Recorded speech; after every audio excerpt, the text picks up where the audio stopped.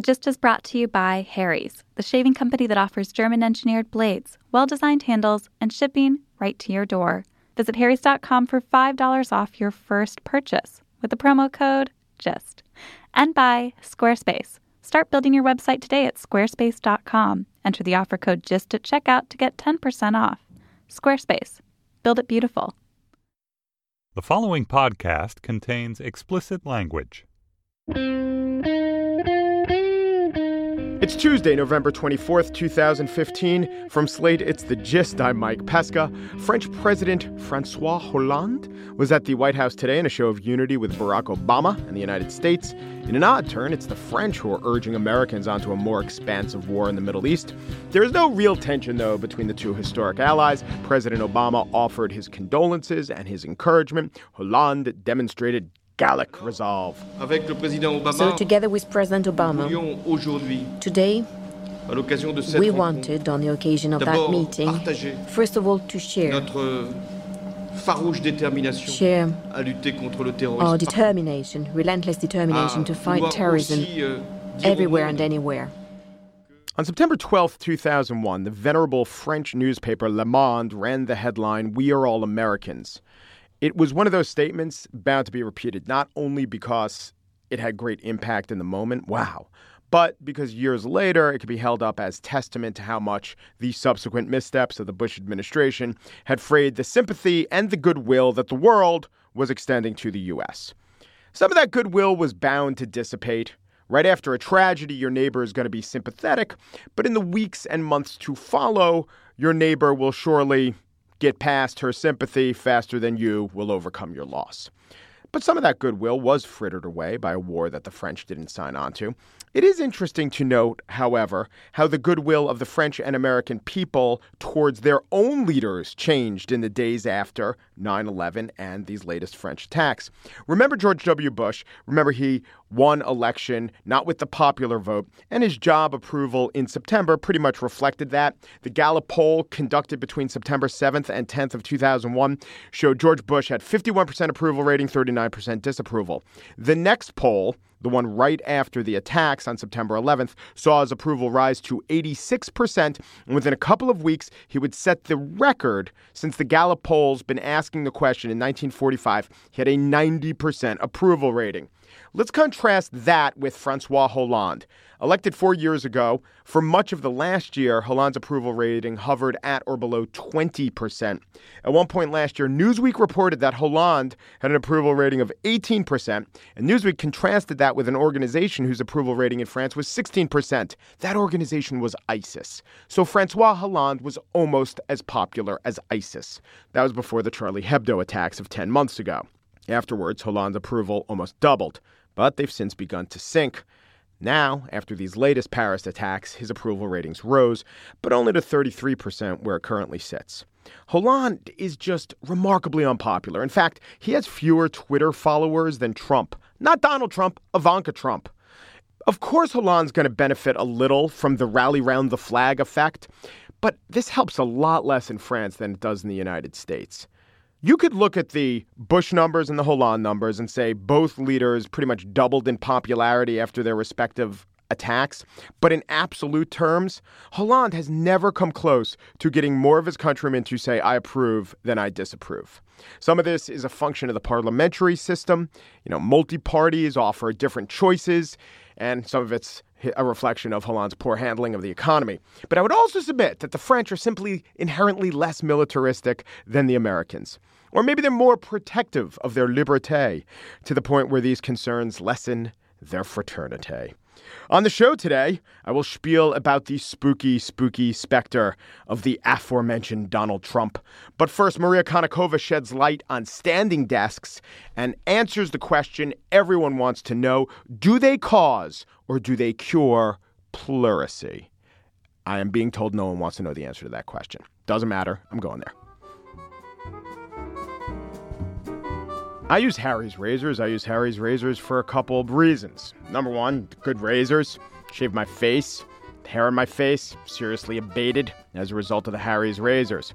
1A, no blood. No blood is involved. Every once in a while this happens. Not with a Harry's razor. No, this has been my experience so far.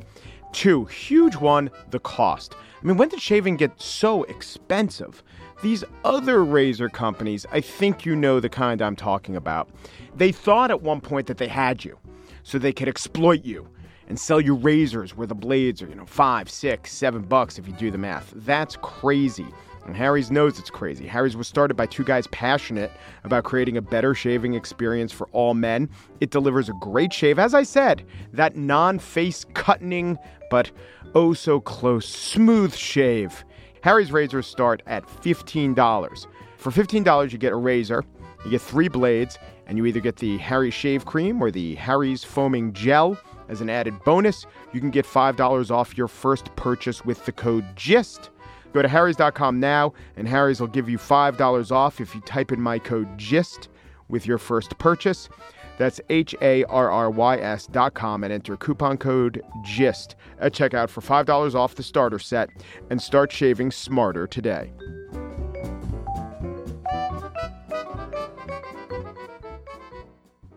One of the key adaptations of man, of the species Homo sapien, giving us such a good advantage over the animals, is the fact that we walk upright, we see the world, we stand, cognition developed and just flourished as a result.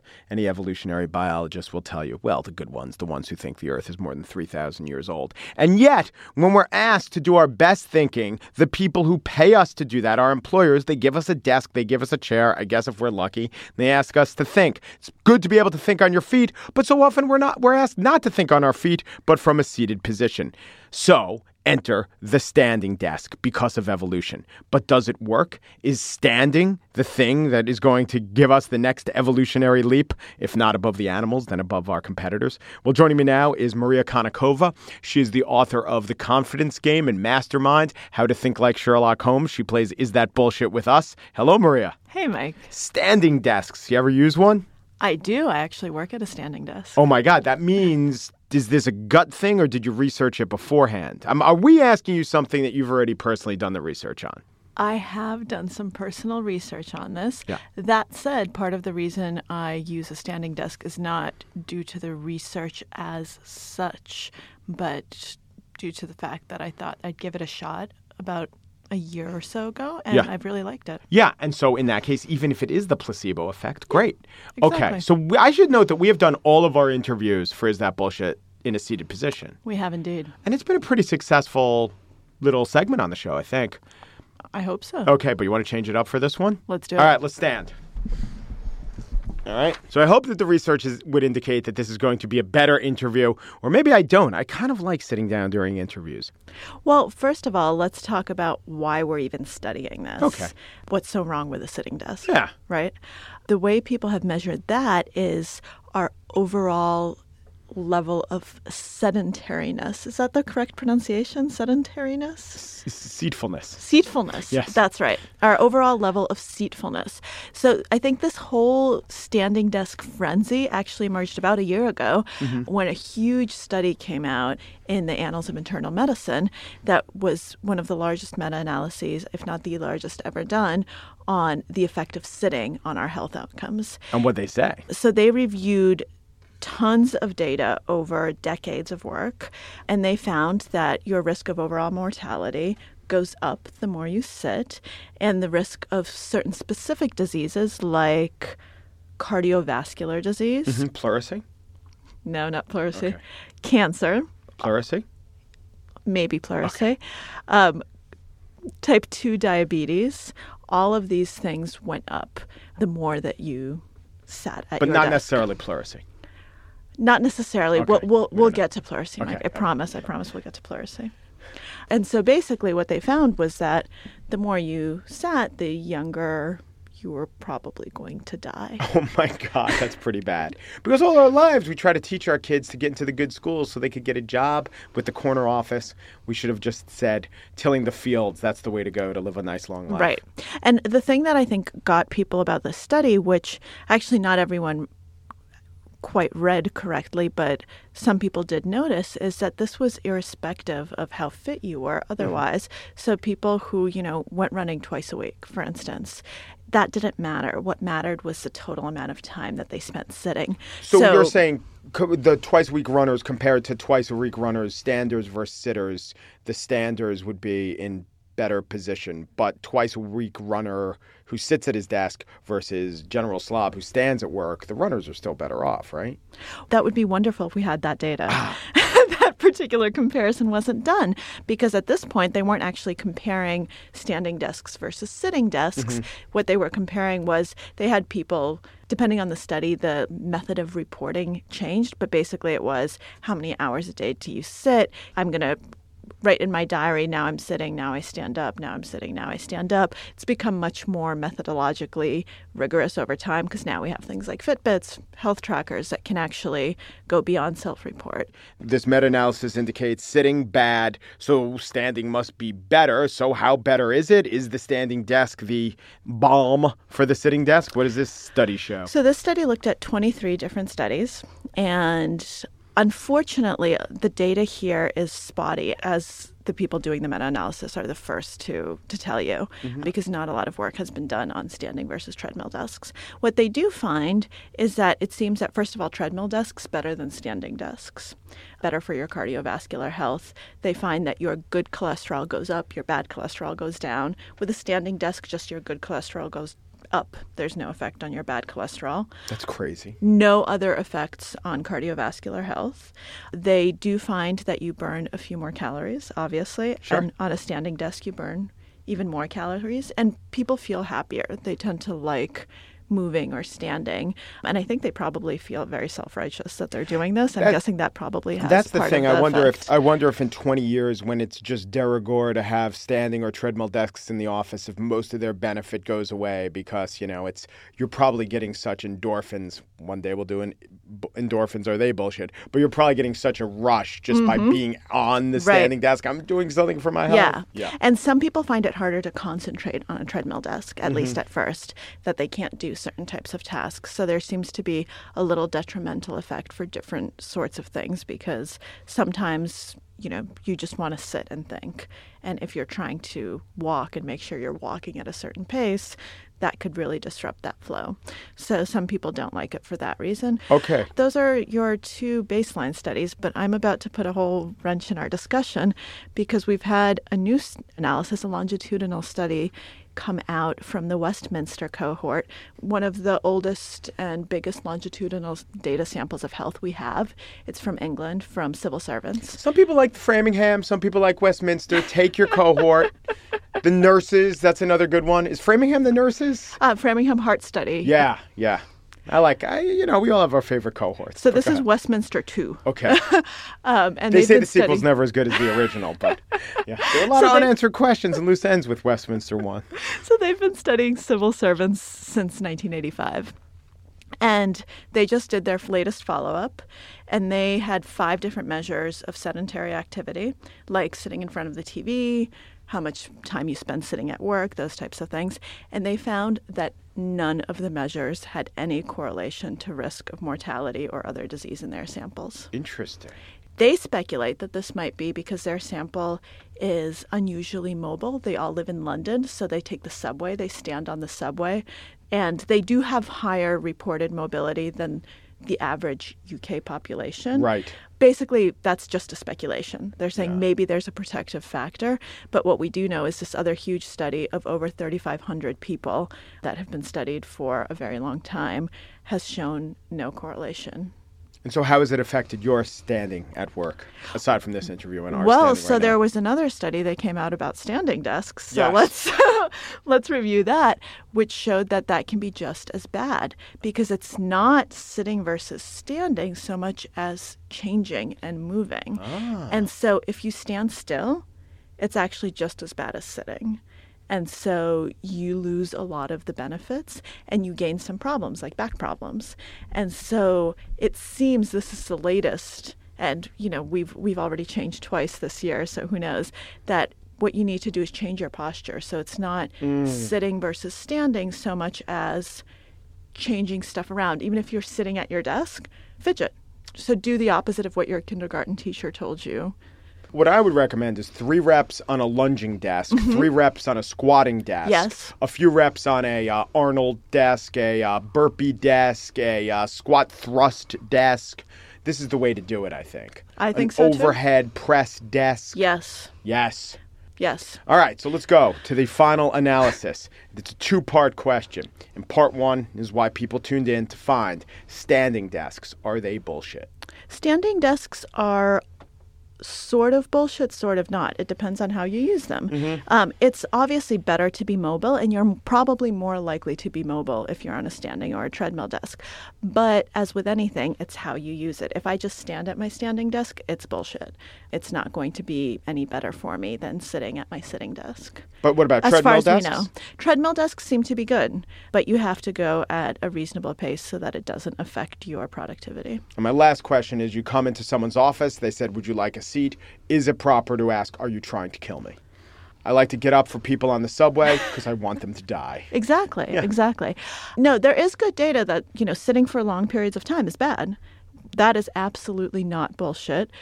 But there seem to be other factors going on because we don't know, we have this latest study of over 3,500 people that show absolutely no correlations, but we don't know if they're not controlling for something. They don't know either. They're trying to figure out why in the world this huge cohort has pretty solid data that shows absolutely no relationship.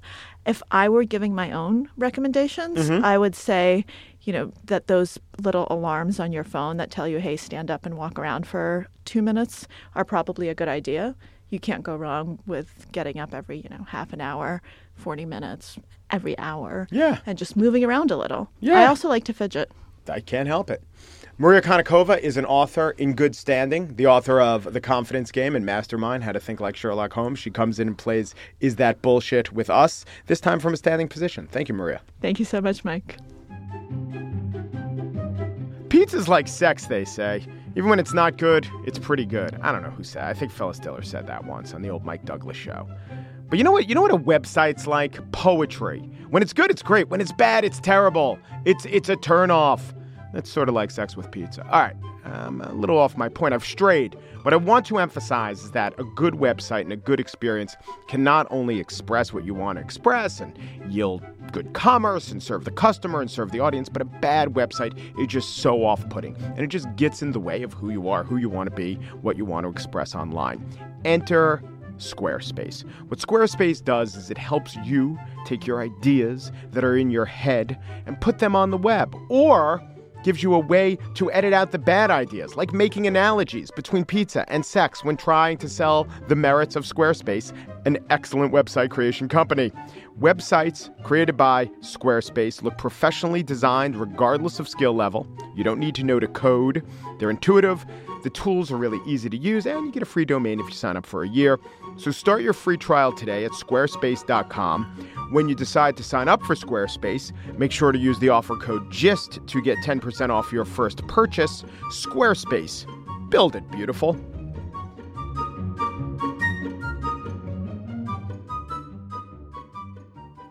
And now the spiel, a Trump in my throat. Donald Trump has been described as clownish, buffoonish, a carnival barker, the orange interloper, the Teflon Don, a reality TV refugee turned drunken flamethrower, and a human-sized Oompa Loompa whose hair is a federally protected nesting site for the yellow-shouldered blackbird. But there is one thing that Donald Trump has been called that I don't agree with. Scary. You know, that sentiment, the Donald Trump thing was silly at first, then ridiculous, then shocking. But now it's getting scary, downright scary.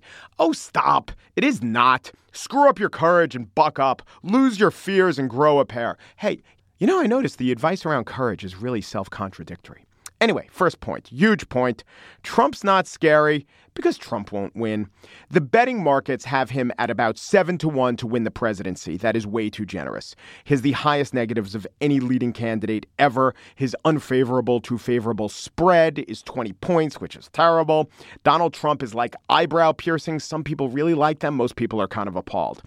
Think of this. When Trump's biggest ask was to get you to watch Celebrity Apprentice, when they do the Q scores on him, which measures how much people know him, but how much they like and how much they don't like, he had a negative Q score of 45, positive Q score of 7. To put this in some perspective, Bill Cosby's negative Q is 52. He was very well known and very disliked. But my arguments actually don't rely on assuring you that he won't win. That's not why I'm saying you shouldn't be scared of him. It's fundamental, but that's not actually what my argument is. Because I also understand he might win. I can't argue with might. We're scared of things that could happen even more, studies show, than things that we're certain that will happen, even if those things are bad. We should be scared of Trump because America will be better off for what a Trump candidacy has wrought. He is inexpert in his lies. When other candidates tell lies, untruths we call them, for a respectable senator or governor, they know how to phrase it, they know how to massage it, they know how to spin the fact-checking afterwards. And those lies often work their way into the family of acceptable discourse. When Trump tells untruths about thousands of Muslims celebrating after 9/11 in New Jersey, the best, even the master, Rush Limbaugh, can muster is this.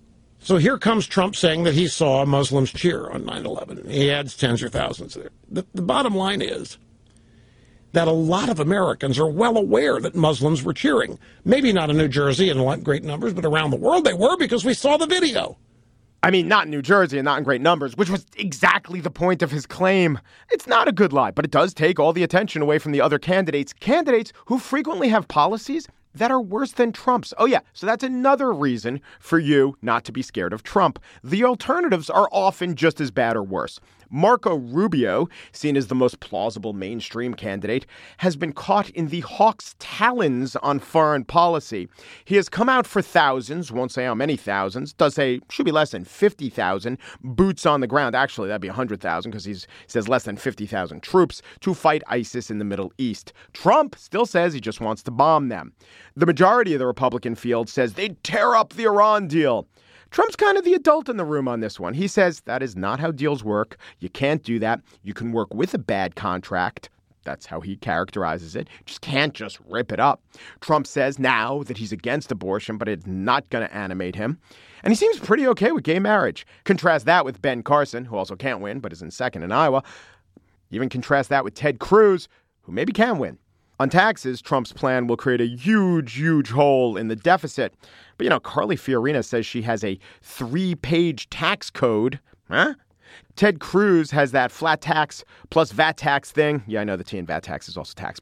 But anyway, that plan could add $16 trillion to the deficit over the next decade, so says Citizens for Tax Justice. Same group, very liberal group, but it's the same group, looks at Trump's tax plan and says it would add a slightly less crippling $12 trillion. But all those other candidates know how to pitch their proposals so they get taken seriously. Trump knows how to fire Gary Busey. I mean, here he is. This is how, in his eyes, he proves his case that there were thousands of Muslims celebrating 9/11 in New Jersey.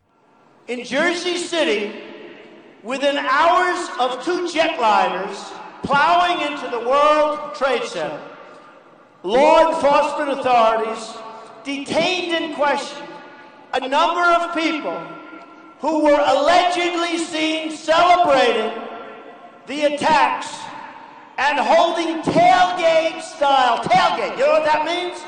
Tailgate. That means football games, Ohio State, thousands of people in parking lots, on roofs. Tailgate is a lot of people. Tailgate's not 2 people. And holding tailgate-style parties on rooftops while they watched the devastation on the other side of the river. Okay? Washington Post. Washington Post. You can drive a truck full of celebratory Muslims through the holes in that supposed vindication. And then you got to ask yourself, all right, this is bluster, this is silly, but what impact does it have on what his policies will be? Trump's stated positions are very much like what the other candidates' stated positions are. But the other candidates would probably pursue their policies with competence. So you'd have to worry about that if you don't like the policies. Trump makes statements like this Muslims on 9/11 thing or that China is in favor of the TPP. And yeah, those are things that just aren't true. They're just not going to happen. But you know what did happen? You know what is happening? Evolution and global warming. And almost every other Republican denies those things. No Republican candidate comes out and says, yeah, evolution's real. John Huntsman tried that 4 years ago, got killed for it. John Kasich plainly believes in evolution, but he argues with interviewers who put the question to him.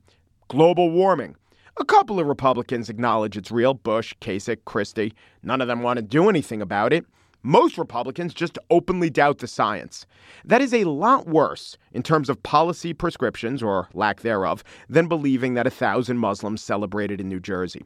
Trump, by the way, is also a climate change denier, especially when it's cold.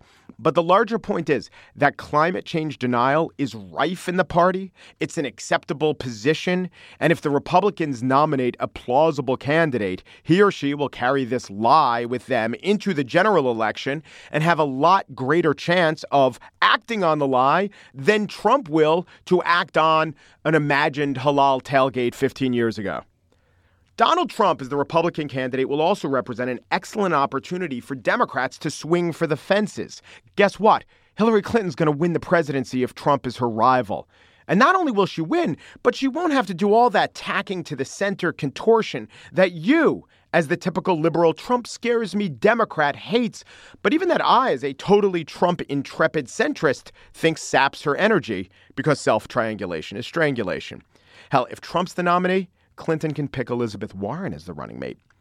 There's also the chance that a Trump-failed candidacy will reform Republicans. Parties don't really need to reform until they get killed in an election. A huge defeat delivers them a comeuppance and makes them rethink their ways. A Trump candidacy could offer the impetus to root out and not to pander to the nativist, backward-looking Tea Party sentiment. Actually, I think the Republican establishment kind of wants to do this anyway, but I think a Trump-flagration could teach the average Republican voter to temper his ire, and to put his faith in a less wackadoo leader. Maybe.